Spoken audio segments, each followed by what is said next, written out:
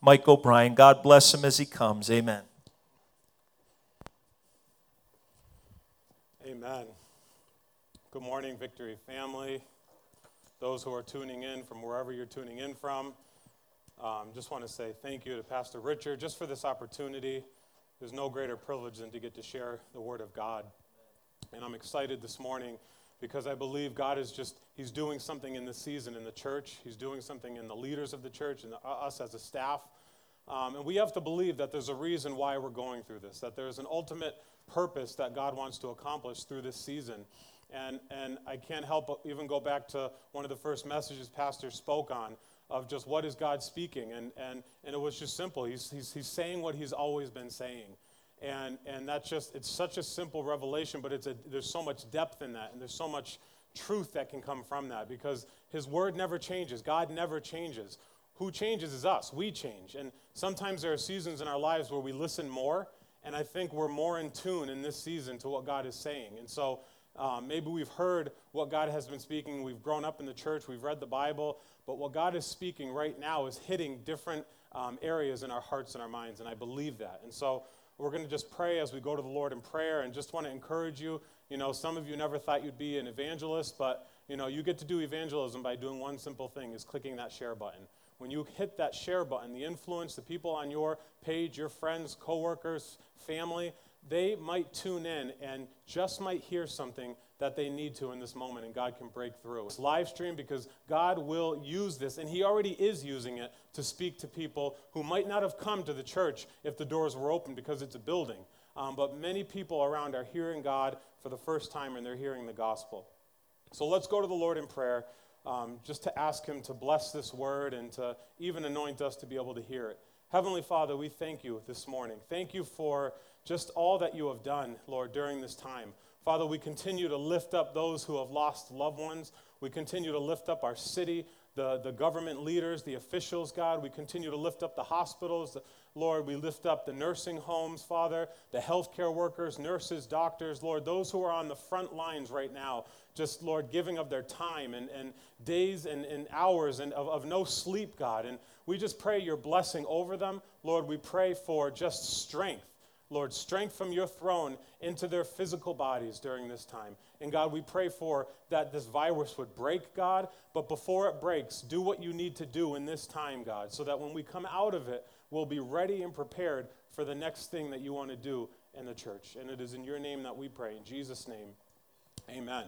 Amen. So one thing that this was echoing in my mind is God has a way of birthing something good in the middle of a time where things aren't good. He just has a way of doing that. If you read through the Bible, I'm reading through it chronologically, and it is amazing the things that God sets up that people aren't even aware of. When we read the Bible, we're seeing it from the bird's eye view, but when you're living it, when you're going through these hard times to bring about redemption. And so during this time of COVID-19 and the globe just being shut down, I believe that God is doing something specifically for his church, but also people who are outside the church. And my prayer this week was, God, I don't want to come out of this unchanged. I want to make sure that I am changed. None of us go into a workout or a diet and say, I want to be at the same weight here from a year from now. We don't go to the gym and say, I want to look the same. We don't try new things and say, next year I want to be the same. We don't enter and pay for college and say, I want to be at the same level of knowledge. We always want to be moving to the next thing. We want to change. And so how can we as a church get ready and prepared for when God lifts this or allows it to lift and it's over with and it just becomes talk? And so I went on my news app this morning, and one of the articles was talking about how the governor of New York came on and basically was saying that they think that this thing is starting to peak. And and that was it for me. I shut off the news feed because you can even see the articles around it are all negative. They're all saying, and what else is new? We know this time is bad, but for me, that's all I needed to hear. The thought that this was peaking, the thought that 1,000 less people, which in New York, they're like the epicenter of this right now and really struggling with it. And to hear just a sliver of good news, that's all I needed to hear. And I just began to think, you know what? This time will pass. This season will be over. And so I just don't want to come out of it the same way. I don't want to be thinking the same. And we have, as a staff, that's what we've been talking about. How can we do church differently? And obviously not changing the elements of what we bring, but in our hearts and our mind, how can we begin to minister to the influx of people that are going to come because of what God is doing? And so that's what I want to talk about today. And I do have 3 points, and instead of just going 1, 2, 3, I'm just going to share the 3 points now. And as we go into the scripture, I'll just remind you of those points and how they can help us during this time. We're going to be in the book of 1 John chapter 2, and I'm going to read verses 1 through 6. That's going to be the main framework of what we're going to go back to, even in the conclusion of this message. But we're also going to jump back to 1 Samuel as well to kind of get the meat. And we're going to tie them together and just believe that God is going to speak to us. And so what's awesome is we don't have the scriptures on the bottom. We don't have the words, but that's okay. If you have your Bibles, if you have an extra tablet or phone, we encourage you, open them up. Be a part of this. You know, we may be in your living room on your screens, but make your living room a place of church where you're gathered, you're reading through the scriptures together. And so 1 John chapter 2, verses 1 through 6 says this, "My little children, I am writing these things to you so that you may not sin. But if anyone does sin, we have an advocate with the Father, Jesus Christ the righteous. He is the propitiation for our sins, and not for ours only, but also for the sins of the whole world. And by this we know that we have come to know him, if we keep his commandments. Whoever says, 'I know him,' but does not keep his commandments is a liar, and the truth is not in him. But whoever keeps his word, in him truly the love of God is perfected. By this we may know that we are in him." In verse 6, "Whoever says he abides in him ought to walk in the same way in which he walked." And so this morning we have 3 things. I have 3 things that I want you to focus on. And the first thing is there's a cost to your commitment, there's a cost to your conduct, and there's a cost to your contentment. And those 3 things are going to be woven through 1 Samuel as we look at a few characters that have come on the scene. And just to give a little background again, just that thought of God has a way of birthing something good in the middle of a time where things aren't good. And so in 1 Samuel chapter 2, 3, 4, we're in a time of Israel's history that was not good. We're in a time where they are facing devastation. They are facing countless loss of deaths. And there's something happening to God's people. But God was already setting into motion a promise through a boy named Samuel and a mom named Hannah, who was a prayer warrior. And so we have this situation where when you think of commitment, there is a cost to what we are committed to. Commitment is the state of being dedicated to a cause. We are all committed to something.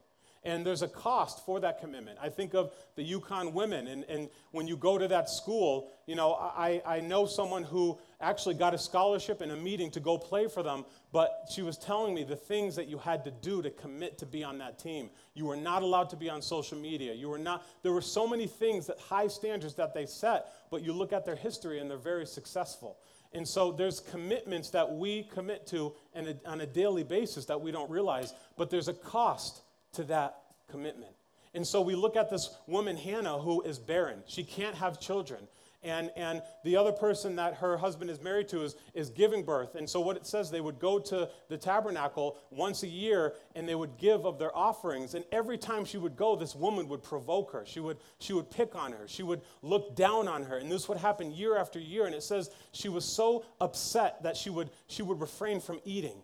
And I don't know about you, but sometimes we have people in our lives that they just wear on you, or we have things in our past. The enemy uses voices to just chip away at you. And when you're trying to be committed, it just seems like you're not making any effort. But I want you to know that God looks at our commitment and he answers those prayers. And so she goes and God births in her this boy named Samuel. And one of the things that Hannah said is, "Lord, if you give me a child, I'm going to dedicate him to you. I'm going to commit him to you." And you know what happens? She gives birth.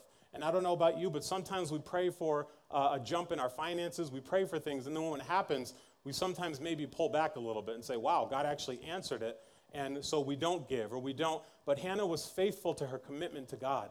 And it says in 1 Samuel chapter 2, verse 11, "Then Elkanah, who was her husband, went home to Ramah, and the boy," this was Samuel, "was ministering to the Lord in the presence of Eli the priest." So these parents had to drop their child off after they had weaned him off and left him at the tabernacle to minister and to be under the priest.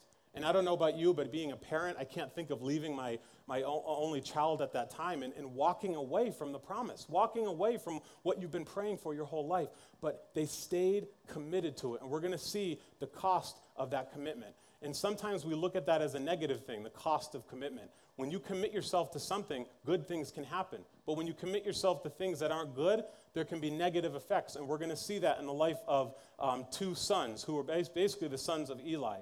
And so we have this situation in this story where three characters come on the scene. We have Samuel, who was a young boy, who was born out of a miracle, and God was going to use him in this season of Israel. That was a time that wasn't good. And then you have these two sons who are the sons of Eli, who the Bible says in verse 12 of 1 Samuel 2, it says, "Now the sons of Eli were worthless men."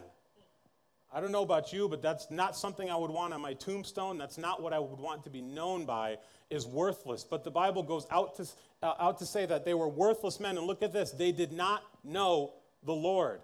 Now, these were priests. These were people who were supposed to be leading people, who were supposed to be advocates between the people and God, who were supposed to be lifting up sacrifices and doing good things and encouraging the people. They had the garments on, they had the title, but they were worthless. And it says that they did not know God. But what do we know about Samuel? It says in 1 Samuel 3:7, "Now Samuel did not yet know the Lord." One word can change the destiny of someone's life. These priests who were supposed to be people who not only knew God, but leading people to know him, they were worthless people because of the lives that they were living. They were not committed to God even though they wore the garments. They were not committed to God even though they had the title, even though their daddy was the high priest. They were worthless because they had no commitment to God. It's one thing if they were of the world, they were wearing regular clothes and were living a lifestyle that was contrary. But if they were to say that we are priests and put on that robe and walk around in that title, there's a commitment that must come to that. And that also there's a cost to your conduct. And look what the conduct of their life was. It says in verse 13, "The custom of the priest with the people was that when any man offered sacrifice, the priest's servants would come while the meat was boiling with a three-pronged fork in his hand." So back in the Old Testament, priests would actually get a portion of the food that was coming in. There would be three different portions: a portion for God, a portion for the priests, and then a portion that the people who are coming to offer it would keep. And so back in the Old Testament, they would actually get a portion of, I believe it was the thigh and the shoulder, but something changed years later where what they would do is they would take a fork and dip it in the pot, and whatever came out, the priests got to have. And so what they would do is they would give the portion to God first. So by putting it and cooking it in the pot, it would burn the fat off, which was the luxurious part of it, and that would go to God first. And I don't know about you, but if I was a priest, I'd have a pretty big fork because I have a big appetite. But it's whatever they stuck in and whatever come out was theirs. But something that they were doing was different. And we may overlook it, but as I was studying it, it really made me realize why God did what he did later on. It says that they would tell the people to give them the meat first, uncooked. And what that means is they were saying, we are not going to give God of his sacrifice. We want to take what we want first. We want to cook it the way we want it. We want to do what we want to do. And these were priests. These are people who are supposed to be leading the people of God. When God is doing something, he's going to start with church leadership first. He's going to start by, and that's what he's doing with us as a staff. He's speaking to our hearts. We're praying harder than we've ever prayed before, and we're believing our faith is rising to a whole new level. And so he's starting from the top, even in discipline. And so they chose to not be committed to him, and then the conduct of their life changed. It actually got to the point where people were coming to the tabernacle to give, and they were getting tired of doing it. They wanted to stop giving to the Lord because of what these priests were doing. And I don't know about you, but when you step in the middle of what God wants to do, there is going to be a discipline that's going to come. God's judgment will fall. There is repentance, there is love, but we have to recognize that if we are going to call ourselves Christians, even as 1 John was saying, if we're going to say that we know him, then we better be walking in the way that God walked. And it's not talking about perfection, because later on, earlier he says that Jesus Christ has to be the advocate for us, because even if we do sin, we need someone to intercede for us. But there is a difference when you are blatantly choosing to live a life that is contrary to what you claim. And I feel there's a lot of people in churches, and we've wrestled with this, with the atmosphere. There are people who are coming in who are dressed the right way. They have the title of Christian, but their life is so contrary to what the Bible says. And God sees that. There is a cost to your commitment, and there is a cost to your conduct. You can live however you want. And when you choose to do that, there's going to be a cost either way. The disciples, even in their own lives, they said, James says, I count it joy to go through different persecutions and trials. The disciples, when they got beat for preaching the word of God, it says they walked away with joy, and they counted it joy because they counted the cost, because they got to be, they were beaten because of sharing the gospel. And so there's a cost either way. And not only were they hindering people from offering sacrifices to the Lord, they were also having sexual immorality with women who were at the doors worshiping, and they were coming out, these men, they were deceiving these women and living this life that was so filthy from what they were supposed to be doing. And we have this moment where Eli, the father, I can't even imagine the father. Here he is, the high priest. Here he is, the person who's supposed to be the advocate for the Father, and his sons are turning away from God. And not just turning away from him, they are living a life completely contrary to the robes that they're wearing and to the title that they have. And it says in verse 22, now Eli was very old, and he kept hearing all that his sons were doing in all Israel. Word even went out back in the Bible days. They may not have had social media, but word goes out no matter what. People talk about families. People love to talk about it. And when we do things wrong, and Tara and I have experienced that before, we've had people who've judged us for being parents, and we've just had to learn how to just focus on the people who love us, focus on the people who pour into us. And we can't even tell you. One conversation with Pastor Richard and Pastor Lisa, and we're good. We're back on, and we're encouraged. And so Eli is realizing that there's a reputation. What his sons are doing are getting around. And look what it says. He says, and again, in verse 22, now Eli was very old, and he kept hearing all that his sons were doing in all Israel, and how they lay with the women who were serving at the entrance to the tent of meeting. And he said to them, why do you do such things? This is a question that's valid, but there's really no answer to it, because there's no excuse for what they were doing. There's nothing that his sons could have said that could have validated what they were doing. But he didn't really know what to do. He just said, why are you doing such things? For I hear your evil dealings from all these people. And he says, no, my sons, it is no good report that I hear the people of the Lord spreading abroad. So he's telling them, there's nothing good that people are saying about the lives that you're living. You would think that would bring them to repentance. You would think their father, who was the high priest, coming in and addressing this situation would have turned their lives around. But it goes on to say, he says, if someone sins against a man, God will mediate for him. But look what question he says. Who can intercede? God will mediate for him. But if someone sins against the Lord, who can intercede for him? And that's right. If we're living a life that's contrary to God, who can intercede for us? It's only Jesus. And 1 John says that Jesus was the propitiation for our sins, which was an appeasing. We can't do this walk on our own. We can't grasp salvation on our own. It is only through Jesus Christ. And God set up priests and ultimately down the line to usher in his son, who would become the high priest, who would never die and who would forever intercede for us. And that is a powerful thing. But what he says, but they would not listen to the voice of their father, for it was the will of the Lord to put them to death. There is a cost to your commitment. There is a cost to your conduct. And there is a cost to your contentment. Contentment is basically a state of satisfaction or happiness. What makes you happy? What satisfies you? And I think in this time with this virus going around, we're realizing that things that were cut out, those weren't really truly things that satisfied us. The things that satisfy us are really coming to the surface. It's being together with our families. It's being together with our kids. It's connecting with church people, talking about the Word of God. We can't even do anything outside of our homes. And so in this time, God is showing us what should truly be satisfying, and it's him. And my greatest fear is that people will come out of this time when the stores open up, when their businesses open up, when their salaries increase again, and they will miss what God wanted to do. There is a cost to your commitment. What are you dedicating your life to? There is a cost to your conduct. How are you living your life? Because you may not be facing the consequences for how you're living right now, but you will face the consequences when you stand before God. And who are you willing to put in front of you? Your own life, your own merit, your job, your relationship? Or do you want to have Jesus Christ standing in front of you to be that? And lastly, there's a cost to your contentment.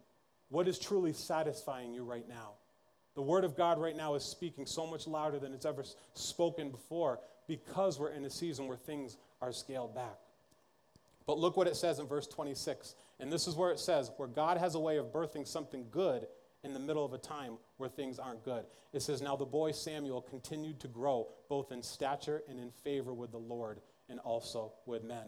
In 1 John, when it says that, but whoever keeps his word, in him truly the love of God is being perfected, it's talking about this maturing process. We're not called to be perfect, but we're called to mature. We're called to always be growing. And while two guys who were priests, who were wearing a robe, who had the title, were living a life that was so contrary, here was a boy that God handpicked out of a miracle, placed in the house of the Lord, and he would be that partial fulfillment of God ushering in Jesus Christ. And that's a powerful thing. And what was his conduct? It says here that the boy continued to grow. We need to be continuing to grow. We need to count our commitment. We need to look at the conduct of our lives. It's like if you take a big bag and you just spill that out over the floor and you're trying to clean your house, you're looking and seeing what can be thrown away, what can be kept. I think we as Christians, we need to spill out everything in our lives, the way that we're living, and we need to reanalyze how we're living and what we're doing behind closed doors. And we need to bring that to the Lord and say, God, how can I change my conduct? How can I mature through this process so that when the churches open up again, I don't affect the atmosphere for what God wants to do? And lastly, this part where it talks about the Lord, now the Lord is coming and disciplining. I hate disciplining my girls. And there are some times when we give them grace, but there are some times where we have to discipline.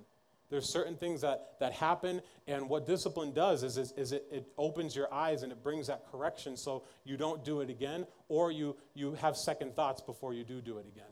And so because of how the priests were living, not only were they blocking people from coming to the church to offer their sacrifices, they were living a life of sexual immorality and being in that position. And God came after that. And what he did is he rebuked Eli's household. He rejected him. And look what he says, and it says, and there came a man, this is verse 27, to Eli and said to him, thus says the Lord, did I indeed reveal myself to the house of your father when you were in Egypt, subject to the house of Pharaoh? And so, again, just to skip a lot of this, basically what he was saying is, I set up a high priest in Aaron, and I promised that there would be a line that would succeed through him. You are part of that, but now I am rejecting you. And look what he said. He goes further in the text and says, basically, you're all going to die. You're all going to be cut off. And those who are living, those who live out a little longer, they're going to be left alive so that they can see and weep and see the destruction. And he said, part of that sign will be your two sons will die on the same day. Now, he didn't tell him that Eli would eventually die on that same day as well. But what we know is that this wouldn't all be fulfilled in the life of Eli or his sons. We know that once he removed Eli, he still replaced a priest, Zadok. Later on, we see Solomon replacing him. And it said it was to fulfill this time right here. And eventually, it will be Jesus Christ. So even though there was discipline, even though there was correction, God was setting up a line of redemption for his people. But there was a time in their lives where they were going to have to walk through a very hard and a very difficult time. And I love in verse 35 where he says, and I will raise up for myself a faithful priest who shall do according to what is in my heart and in my mind. And I will build him a sure house, and he shall go in and out before my anointed forever. Something that I thought was so powerful, and I was talking with Pastor Richard before we started the live stream, just in his office, and we were praying. What's amazing is the priests wore this thing called an ephod, and that's what distinguished them from a priest. But look in 1 Samuel chapter 2, verse 18, it says, Samuel was ministering before the Lord, a boy clothed with a linen ephod. This was amazing. He didn't go to preschool. He wasn't handpicked from the bloodline. He was actually a miracle, but it says that even as a young child, he was wearing this ephod. And what the Lord was showing me is that after this whole COVID thing and this whole pandemic, he is clothing people right now who have maybe not gone to Bible school, who maybe didn't go to Sunday school, who never attended church, he is clothing people right now, not based off what they've done in their past, not based off their lineage. He's beginning to clothe people right now who he is going to pour, because he's not looking for people who just have the title. He's looking for people who have the same heart and have that same mind. And luckily, even though Eli's sons were living chaotic lives, thank God that God still put Samuel under him. And it says Samuel was ministering before the Lord, a boy clothed with a linen ephod. There's a message for church people, and there's a message for those who are maybe tuning in for the first time who have never stepped into a church. If you call yourself a Christian and you came to church consistently, you committed yourself to church, we need to make sure that what we are saying, how we are dressing, is reflecting what we're proclaiming to the world. And for those who have never stepped into a church before and maybe are listening to this for the first time, God's love covers everything. In 1 John 2, it says, I am writing these things to you so that you may not sin. But if anyone does sin, we have an advocate. But it says he is the propitiation for our sins, and not for ours only, but also for the sins of the whole world. Don't listen to the lie of the devil to think, well, God is only going to forgive the sins of Peter and Paul and these great. God's love and forgiveness covers the entire world. But we have a choice. When Eli rebuked his sons and began to question them, it says that they chose not to listen to what he said. We cannot go by who our dad is or who our mom is to get into heaven. We have to have a real relationship with God. The sons of Eli did not know God even though they were wearing the ephod. Samuel, who was a young boy, was wearing the ephod and serving him. He did not yet know him, but the word of the Lord would eventually be revealed to him. That is huge.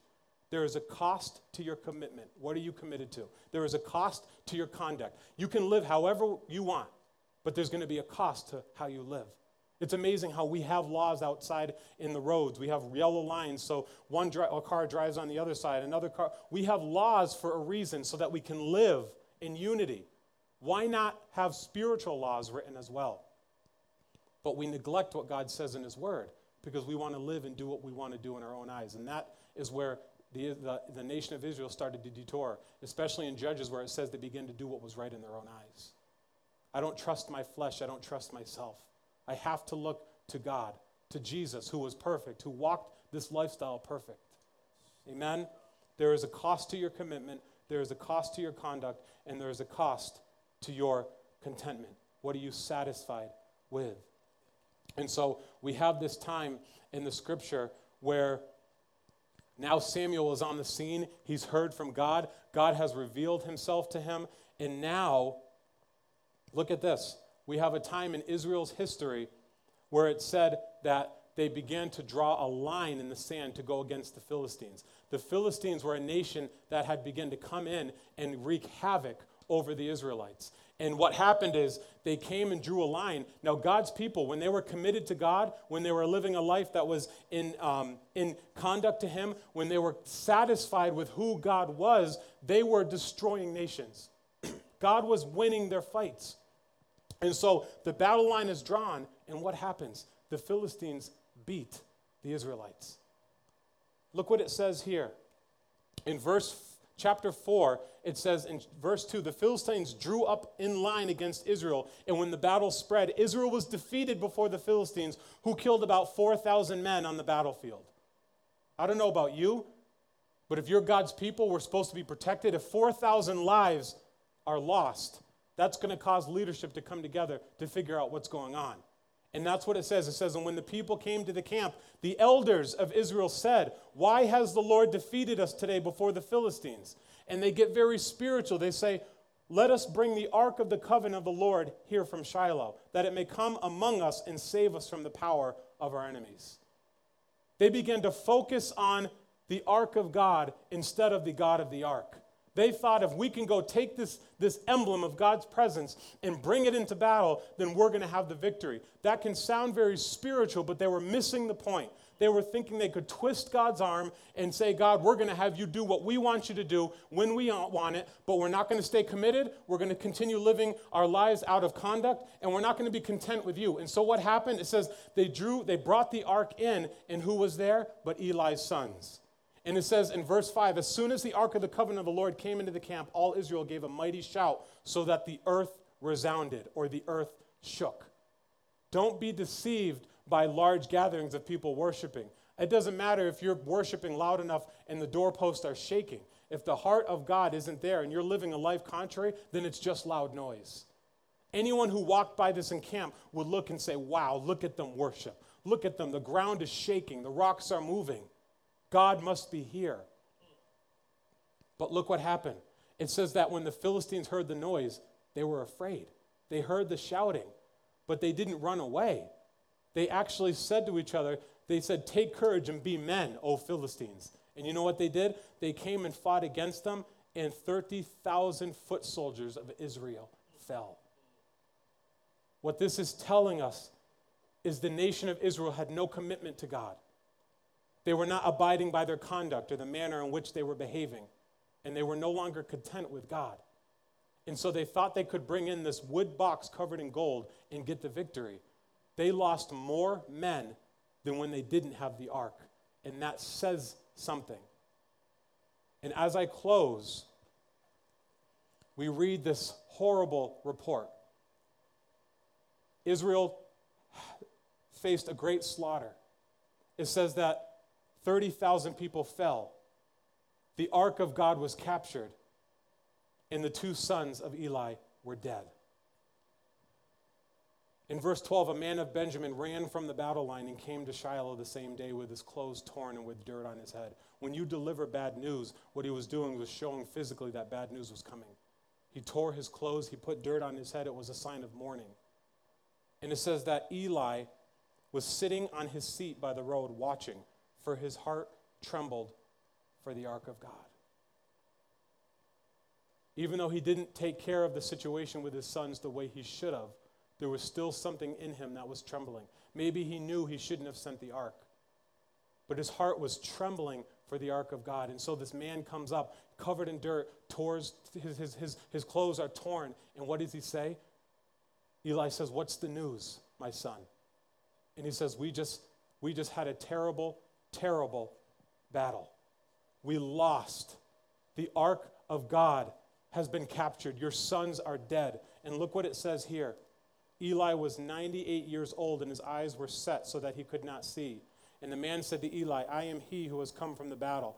And when he told him all these things, in verse 18, as soon as he mentioned the ark of God, Eli fell over backward from his seat by the side of the gate. His neck was broken, and he died, for the man was old, and he was heavy. What a terrible time for the nation of Israel. Not only did his two sons die, not only did they lose 34,000 people, not only was the ark of God captured, but look at Eli's daughter-in-law. She was giving birth. She was about to give birth. This was a time of joy. This was a time of celebration. And now she's lost her husband. She's lost her brother-in-law. She's lost her father-in-law. She's lost the nation. And the ark of God is captured. And it says, and when she heard the news that the ark of God was captured and that her father-in-law and her husband were dead, she bowed and gave birth, for her pains came upon her. And about the time of her death, the woman attending her said to her, do not be afraid, for you have borne a son. But she said this. She didn't answer. She says she named the child Ichabod, saying, the glory has departed from Israel because the ark of God has been captured and because of her father-in-law and her husband. I wish someone who was filled with the Spirit could have said to her, you have it wrong. The glory of God did not depart because the ark was captured. The glory of God departed because people were no longer committed to God. Their conduct and the manner in which they were living didn't line up with what they were claiming. And lastly, they were no longer content and satisfied with the God of the ark. And so this morning I'm going to close in prayer, and I just want you to, as we prepare and as we're beginning to hear good news that maybe the country will begin to go back to work. It could be a week from now, it could be months from now, we don't know. But God wants to do something right now before that happens in your heart. And allow what he's speaking and doing in your word. Remember, there's a cost to your commitment. What are you committed to? Church people, what are you committed to? Those who have never heard of Jesus and are watching this morning, what is your life committed to? What are you dedicated to? There's a cost to your conduct. The manner in which you behave, there's a cost. We have to line our behavior and our living with something. And lastly, there's a cost to your contentment. What is satisfying you right now? Only God can satisfy. And as I pray, we're going to do something a little different. If this is your first time and you've been listening to us these past few weeks, from Pastor Richard's messages, even to Dr. Mike Caparelli's message from last Wednesday, if you have been listening and maybe you have never said the prayer of salvation, maybe you have never asked Jesus to be your Lord and Savior, we're going to give you to do that opportunity in this prayer. And what you can even do is use even a hand emoji where you are in your house right now. And if that is you, put that hand emoji up. If you're with someone who has a device, have them put the hand up and put your name next to it. And what we will do as a staff is we'll pray over those names and we'll speak life over that, and we'll walk with you any way that we can before we come back together and commune. But I encourage you, if that's you this morning, put that hand emoji up and we're going to pray for you, and we're going to just ask that the Lord of the Israelites, the Lord of the Bible, the Lord who is sovereign over all, will come into your heart this morning, that you will recommit your life to God, that you will recommit and realize there's a cost to your conduct, and the Holy Spirit will help you to change behaviors, the ways that you're living. And lastly, that there will be a contentment in Jesus, a contentment, a satisfaction that you've never had before. Heavenly Father, we thank you this morning for everyone who's tuning in, for those who will be watching this at a later time. Lord, we pray that your word would go forth, God, that it would break apart, Lord, the lies of the enemy, the lies of our culture, God. I pray right now for those who, for the first time, are putting that hand emoji up to pray and say, you know what, I want to commit myself to the Lord for the first time. Lord, it's not about lineage. It's not about a title. It's not about what school they went to. It's not about what they've done in their past. You said in your word that it's the sins of the whole world that you came through. And I pray this morning that people would put their lives at your feet this morning. And Lord, I pray that we as a staff, as we pray over these names, that these would be people who would stay committed to these live streams. And when we come back together, they would begin to walk in discipleship and the things that the church has to offer. Thank you for our staff. Thank you for the anointing that we have, God, that you are giving us during this time. And if this is your first time, I want you to pray, Lord, I recognize that I'm a sinner. I recognize that I am not committed to you. I recognize that the conduct of my lives is contrary to your scripture, and I realize that I'm not satisfied with anything. Right now, God, I ask that you would come into my life. I ask that you would come in, and I commit myself to you. I recognize that I am a sinner in need of grace. I recognize that my lifestyle, I can't win this and do this by myself, and I need an advocator who will stand at heaven's courtroom and stand up for the things I've done in my past. And lastly, God, I pray for all those who are for the first time praying this, God, that they would be satisfied with your presence even now, satisfied with your word. Father, we commit all of this into your hands. We ask for an anointing for the grocery drive. We ask for an anointing for the prayer drive, and believe that we're going to see a decrease in these viruses spreading because the church is rising up and interceding on behalf of their city. We believe that, God. We thank you for all that you are.